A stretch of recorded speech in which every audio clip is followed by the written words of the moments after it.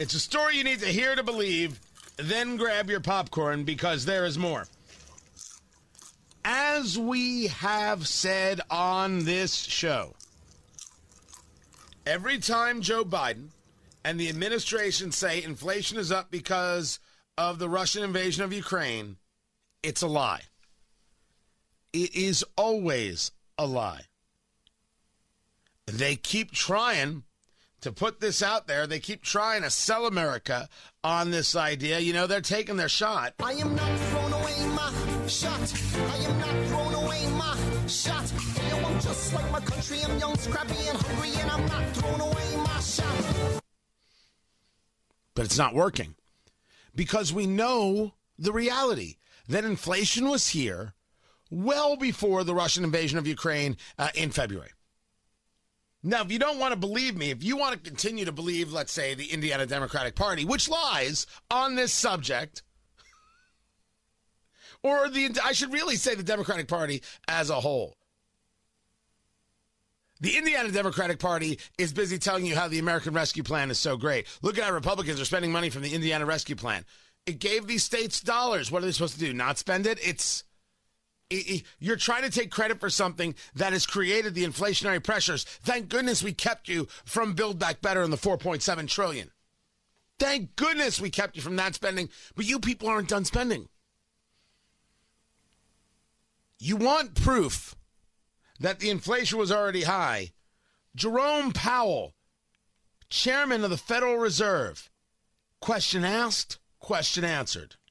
Given how inflation has escalated over the past 18 months, would you say that the war in Ukraine is the primary driver of inflation in America?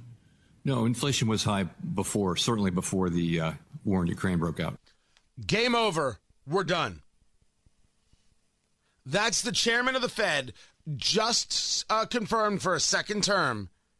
Inflation was high before the war in Ukraine broke out.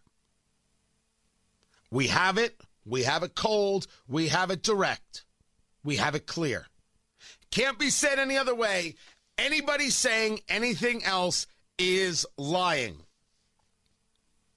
Which brings us to the Secretary of Energy, Jennifer Granholm. Secretary Granholm, you and the president have framed this war in Ukraine as the primary driver of the spikes in energy costs. That's the largest contributor to overall inflation. But the Fed chairman was on the Hill today, testified, he was asked a question, is the war the primary driver of inflation? And his answer was no. How do you square that? Is he wrong? I didn't hear what he said on that, but I think most people acknowledge that the price of fuel is a big driver of inflation. And in fact, they've put large percentages on it. And so we know that the war in Ukraine, having driven up the price of fuel because it crimps supply. It's a total supply and demand question.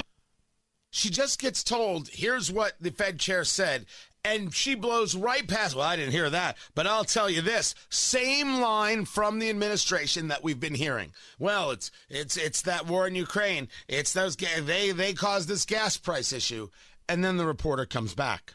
We've got to make up for the million barrels per day that have lost. We will have a demand problem when China opens up after COVID. There will be additional upward pressure on supply. This is why we need, not just in the U.S., but we need globally more supply brought on board. And his full quote was, no, inflation was high before, certainly before the war in Ukraine broke out. Well, I think most would say that the price of fuel has exacerbated inflation. You just got presented with the exact words from the chairman of the Federal Reserve, and you're going to stick with this line. Because it's a line, it's not real. They now have to find a new talking point. Because they just had their current talking point ripped apart.